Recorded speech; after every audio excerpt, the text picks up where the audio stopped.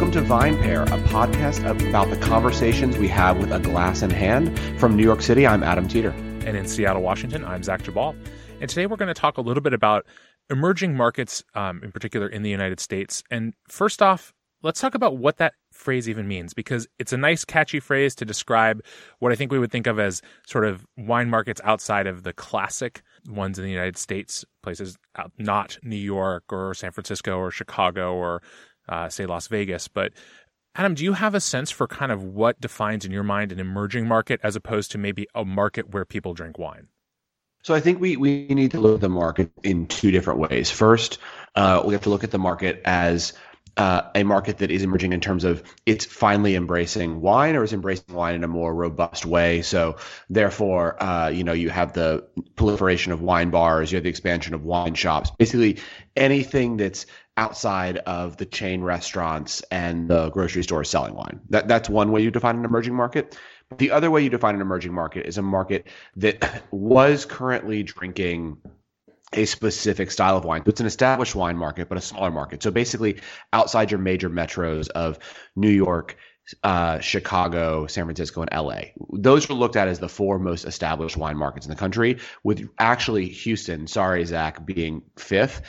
Seattle weirdly doesn't get probably the play it should as an established wine drinking market. It really, when you look at it from the DMAs, you look at those five markets as the main markets that people are going after.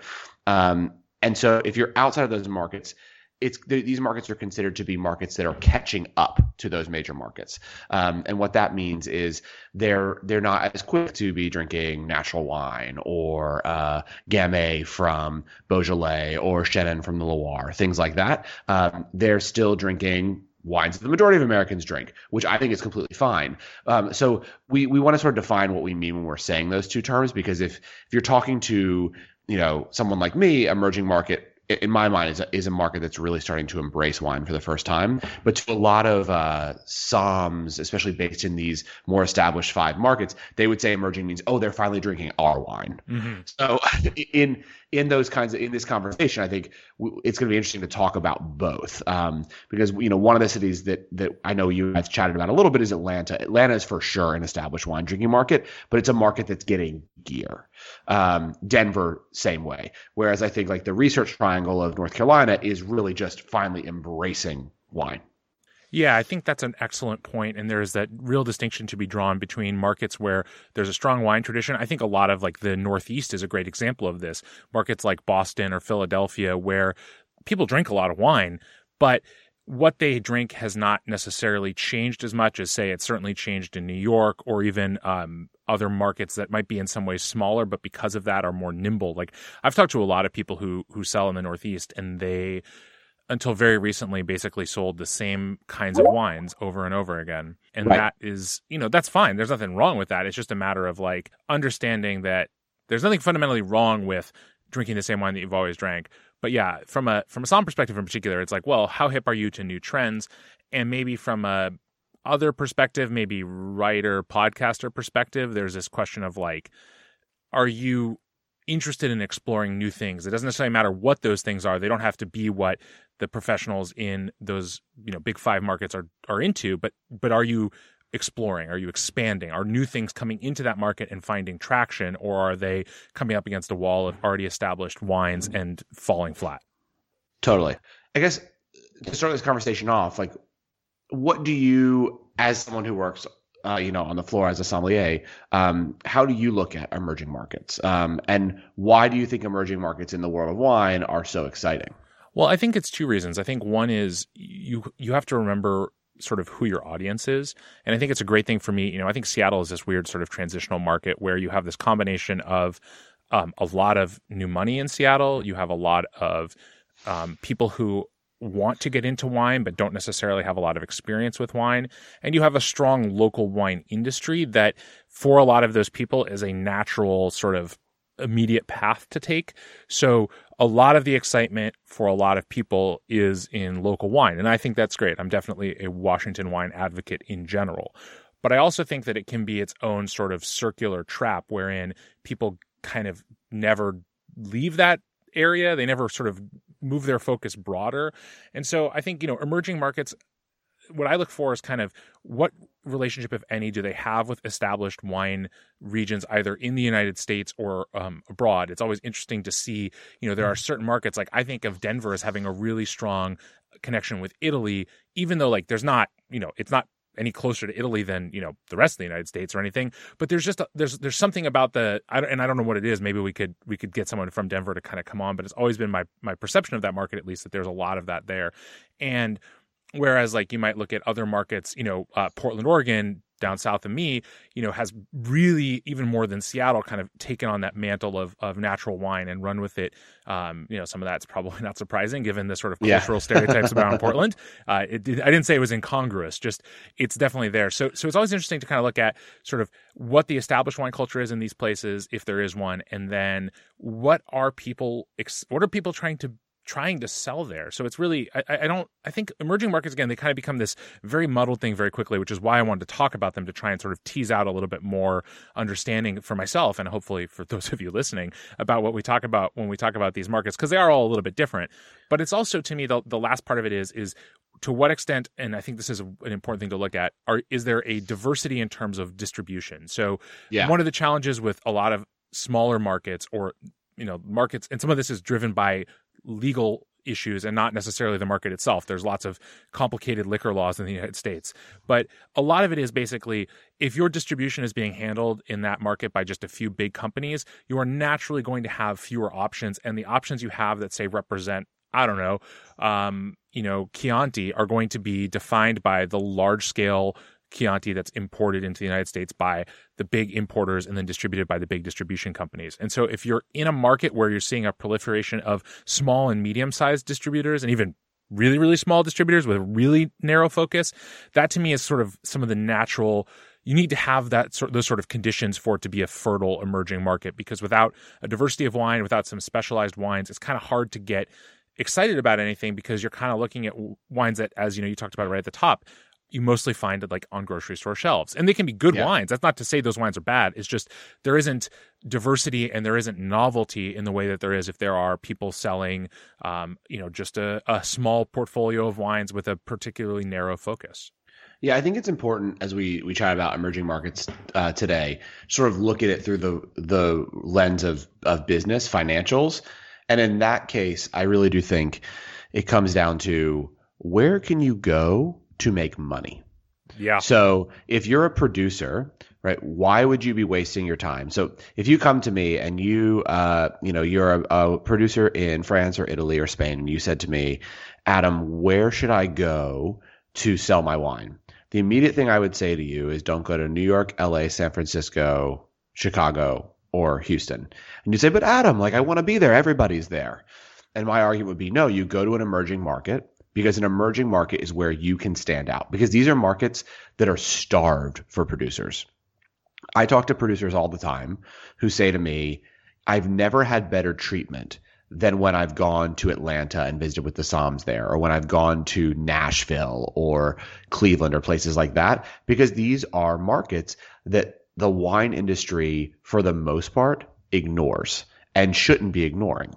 And so the Soms who are there and who are just as well trained and who are just as passionate about wine as the Soms in these bigger markets are super pumped to have these producers in their markets.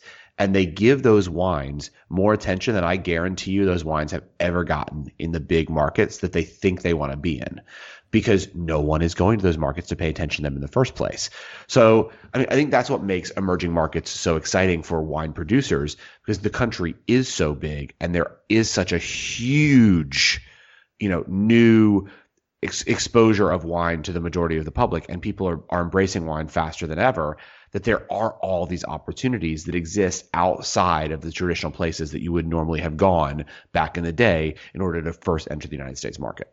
It's funny, that reminded me of conversations I had with some producers in Europe this past year. It wasn't even necessarily about markets. It was almost more of a stylistic conversation, but it reminds me that a lot of people's perspective and perception of the American wine market is sadly out of date. And that includes people within the United States, but it certainly is the case for people outside of the United States, where probably 10, 15, 20 years ago, before you and I were legally able to drink wine, it might have made sense if you were a producer to really focus on those few markets. There wasn't necessarily the infrastructure to support a lot of kind of less well-known, more obscure wines from Europe or wherever in the sort of second or third tier markets. And there wasn't the somm community to embrace them. There weren't the restaurants or stores to sell them in.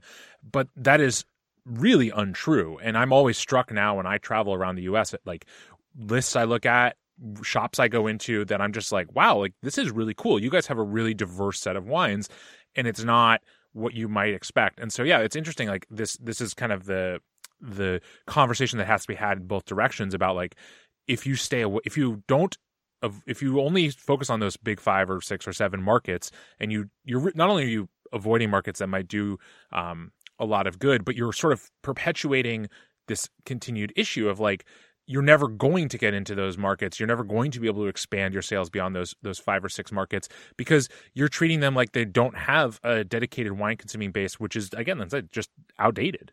It's stupid. I mean, I get questions all the time. How do I become the next Whispering Angel? Or how do I become the next, big champagne brand? Like, well, because first of all, they go to all the markets. They're not just sitting here in New York trying to get on every list. They're down. I'd like to disagree with you for a moment. I'm pretty sure the correct answer is Instagram. Well, that's true too. but also when they're on Instagram, when they're spending money on digital marketing dollars, all these kinds of things, they also are in Birmingham, right? Mm-hmm. So they have the distribution, they're pushing into these markets, and they have people on the ground. I mean, we know, for example, with Whispering Angel, like they have, representatives in all these major, second tier markets, because they understand that's important. I think, if you think about those kinds of markets, that's where you win. And so that's why I think a market like Atlanta, for example, is super exciting. And I think if you're thinking as a business person, we want to think ultimately, and unfortunately, that all winemakers do have to be business people, right? Unless you're a winemaker that's connected to a winery, maybe in Napa, that's owned by a very wealthy person who is really doing the business side, and they just hired you to do the winemaking. As the winemaker, especially in a lot of these wineries coming from European countries, you're everything, right? The family you're the business, you're the winery, you're the marketing department, you're everything.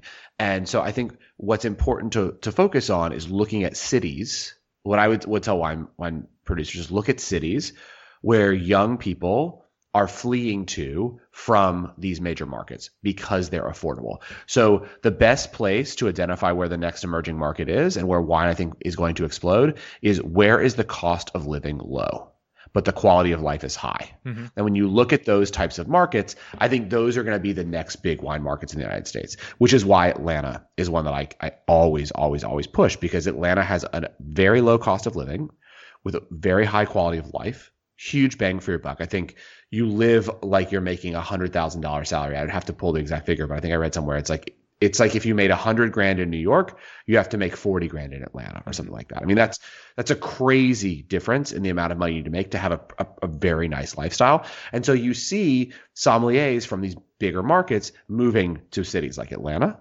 because they can run multiple restaurants, they can finally have families, they don't have to be on the floor all the time, and they could even open restaurants if they wanted to.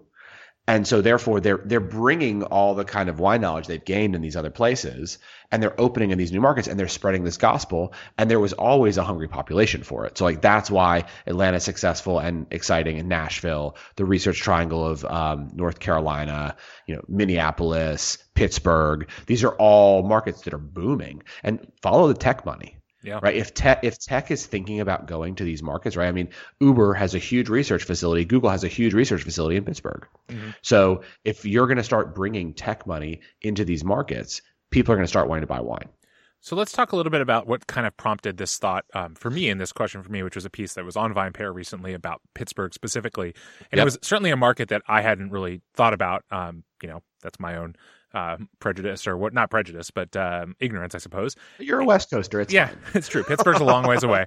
What I was really struck by was sort of another part of this puzzle, which is, in the case of Pittsburgh, and in the piece that Stephanie Kane wrote, it sort of really sounds like in a lot of ways what's gone on in Pittsburgh has been sparked, and maybe not entirely, or certainly not entirely, but in large part by a specific sommelier, John Wabeck. And the piece is great. You should read it. I don't want to read the piece here. But I think what I really considered interesting was sort of this idea that maybe this guy showing up who was a little bit more accomplished, more experienced, had was an advanced sommelier, all those things really galvanized the community. Do you kind of sense that that's also a necessary condition in some of these markets, that there have to be a few people who really drive the market forward, or can it happen organically without someone like that? I think it's really helpful when you have a person driving it forward. I mean, I think, it can happen organically, but it doesn't happen as often. I mean, for example, like a profile piece that I wrote about 6 months ago on Patrick Cappiello moving to Philadelphia. I mean, Philadelphia is an established market, obviously, but it has some issues because of the law, the alcohol laws in the state, which make it that all alcohol has to go through the state in order to be purchased, including wine. So distributors are kind of have their hands tied. There's not as much access to really great juice. And he came to Philadelphia and started doing all of these, Somm special happy hours and tasting groups, things like that. And you hear that, oh my God, no one knew the Somms that were in Philly were starved for this. No one had done it. No one had created, hangout groups for the Somms. No one had thought about, oh, let's do a happy hour where Somms want to come and we're going to pop crazy bottles that we know are basically for other people who are in the industry. And we're going to sort of help educate them and push the city forward. So I do think you need a catalyst. And I think you see that happening in these markets. And that is happening because these are the Somms that I believe are entrepreneurs. There are definitely Somms that aren't entrepreneurs. That's fine. You like working the floor. You don't have that muscle. But the entrepreneurial Somms are the ones that are like, I can stay in one of these 4 or 5 markets and I can make a really good living, and I can, potentially be the beverage director at something like 11 Madison Park, or I can leave this market, go to a second tier market, an emerging market, and I can be a god. And I think that's what the smart people are doing. They're going to these other markets and they're helping push them forward. They're becoming insanely influential. If you go to Atlanta and you don't meet with Eduardo, who is the former beverage director of Untitled Danny Meyer restaurant, who's now running 8 or 9 restaurants in Atlanta, you're crazy. I mean, and he went from running 1 Danny Meyer restaurant in New York to running 8 or 9 of the top restaurants in Atlanta. Yeah. So his influence has exploded. He's influencing how that city is drinking. And I think that's really, really interesting and important. And so I think that's exactly what happened in Pittsburgh. It's like you have that person and then it will attract others, because then people say, hey, well, I don't have to go to one of the other cities to work under, a really great Somm. I can just work here because now there's a community here. It really is building the community. You need someone who builds the community. That's, I think, what's the most important. Yeah.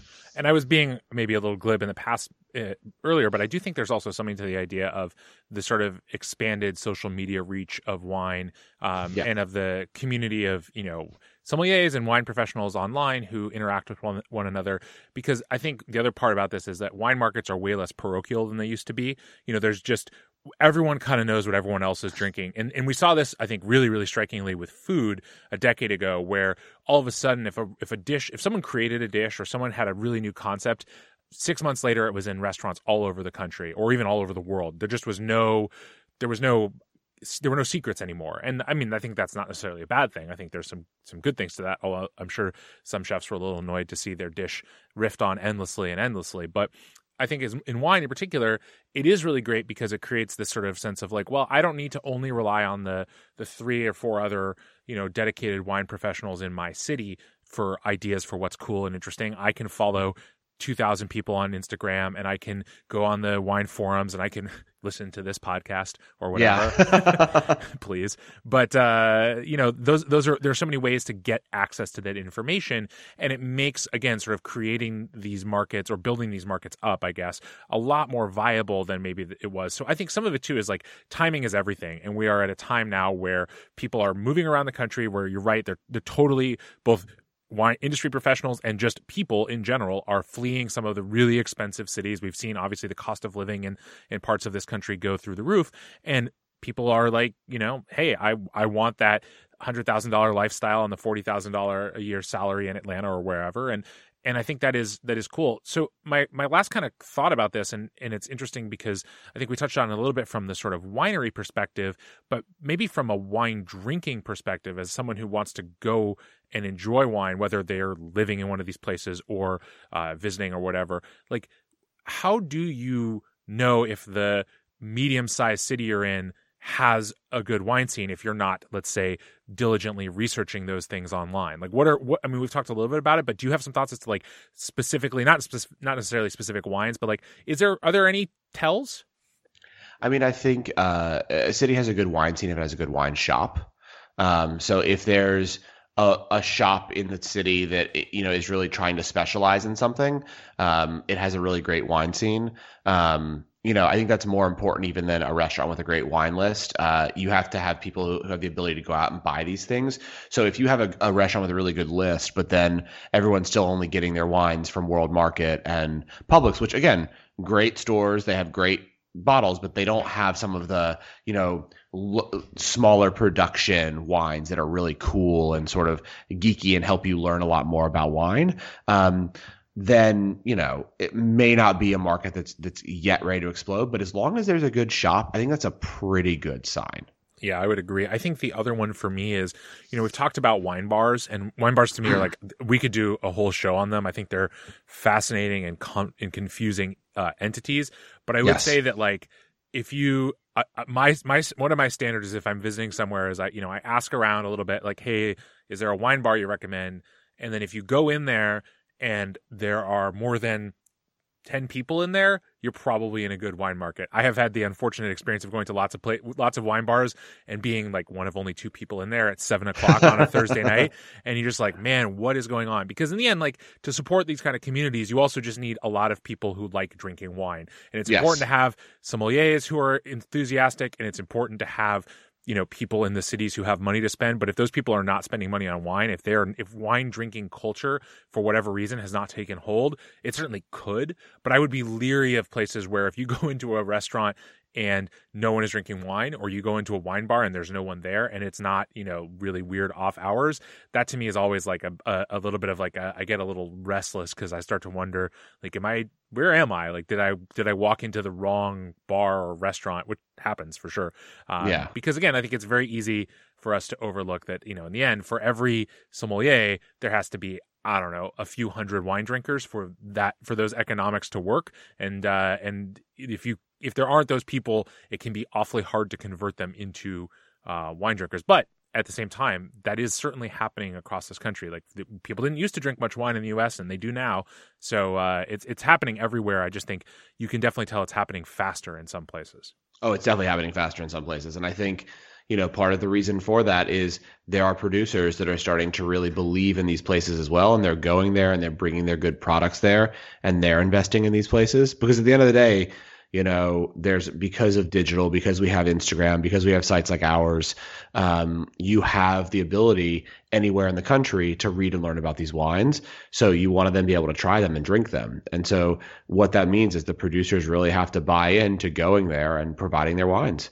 And when they do, I think good things will happen. I mean, it's definitely a very exciting. I think you're right. We're sort of wrap this up. I really think that the wine world, or the drinks world in general, is about 10 years behind the food world in terms of what's happening trend wise. And it's crazy, because we are in this place now where people know, people are drinking wines from Beaujolais right now, and you can go to smaller markets and there are very good Cru Beaujolais on the list. Yep. And you're like, wow, like this is nuts. What is this doing on this list? And this smaller city, and where are they getting wines from? Oh yeah, they got it from Corette Lynch. Of course they did.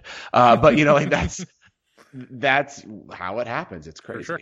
I want to add, like, to that note, my little spiel and pitch, and you sort of talked about how for sommeliers they have the opportunity to go to some of these markets and really have an impact. I also think you have an opportunity to go to these markets and really sell wine that you love. It doesn't have to be the absolute cutting edge thing that no one has ever heard of, because you can go to a somewhat smaller, somewhat newer market and sell Cru Beaujolais. You can sell, you can sell Nebbiolo, you can sell Northern Rhone Syrah, you can sell Riesling. You can, well, maybe not. Riesling's hard to sell to anyone, but whatever. You can pick, your Loire Valley, your Loire Valley Chenin Blanc, whatever it is, and not have to kind of do the thing that frankly. I think a lot of somms in the biggest markets have to do, which is look for shit that no one's ever heard of before, because of course their guests have tried, they've tried Sauvignon, or of course they've tried, Moulin Avant. Like, those aren't new to them anymore. So because the sommelier apparently has to always be, especially in our modern culture, has to be the conduit to the new. In, right. I would guess, New York City, you have to be, so far down the path of what's new that you might have gone past what you actually like. And I think the great thing about being in some of these emerging markets is you can focus on the wine you love, the wine you truly want to drink. And because for the most part, that wine might be new to the vast majority of your guests, you're still getting to have that same, like, flipping the light switch on moment without having to do it with something that's, like, really fucking weird. I totally agree. I think, look, at the end of the day, these emerging markets are just even more exciting for the world of wine. It means that there's just so much opportunity here. I think America as a wine market hasn't at all seen its full potential for how much it's going to grow and how much it's going to change. I think that's super cool. And it's just amazing that almost anywhere now in the United States, you can get a really good glass of wine. Yeah, it's a good time to be an American. Wow. It is. Well, at least a wine-loving American. Wine-loving American, let's say that. Awesome. All right, Zach. Well, this was a very interesting conversation. I look forward to having another one with you next week. Sounds great, Adam. Thank you. Thanks for listening to VinePair. We'd love to hear what you think. Feel free to drop us a line at podcast@vinepair.com. And if you really love the show, we'd love if you rate it and leave us a review on iTunes, Stitcher, or wherever you get your podcasts. Reviews and ratings really help other people discover the show. Now for the credits. VinePair is recorded in New York City at VinePair headquarters and in Seattle, Washington at Cloud Studios. Our engineer is Nick Patry, and the show is produced by Zach Javal and me. Our show logo was designed by Daniel Grimberg. Special thanks as well to the entire VinePair staff, including but not limited to my co-founder, Josh Mallon, and our editor-in-chief, Emily Saladino. Thanks so much for listening, and see you next week.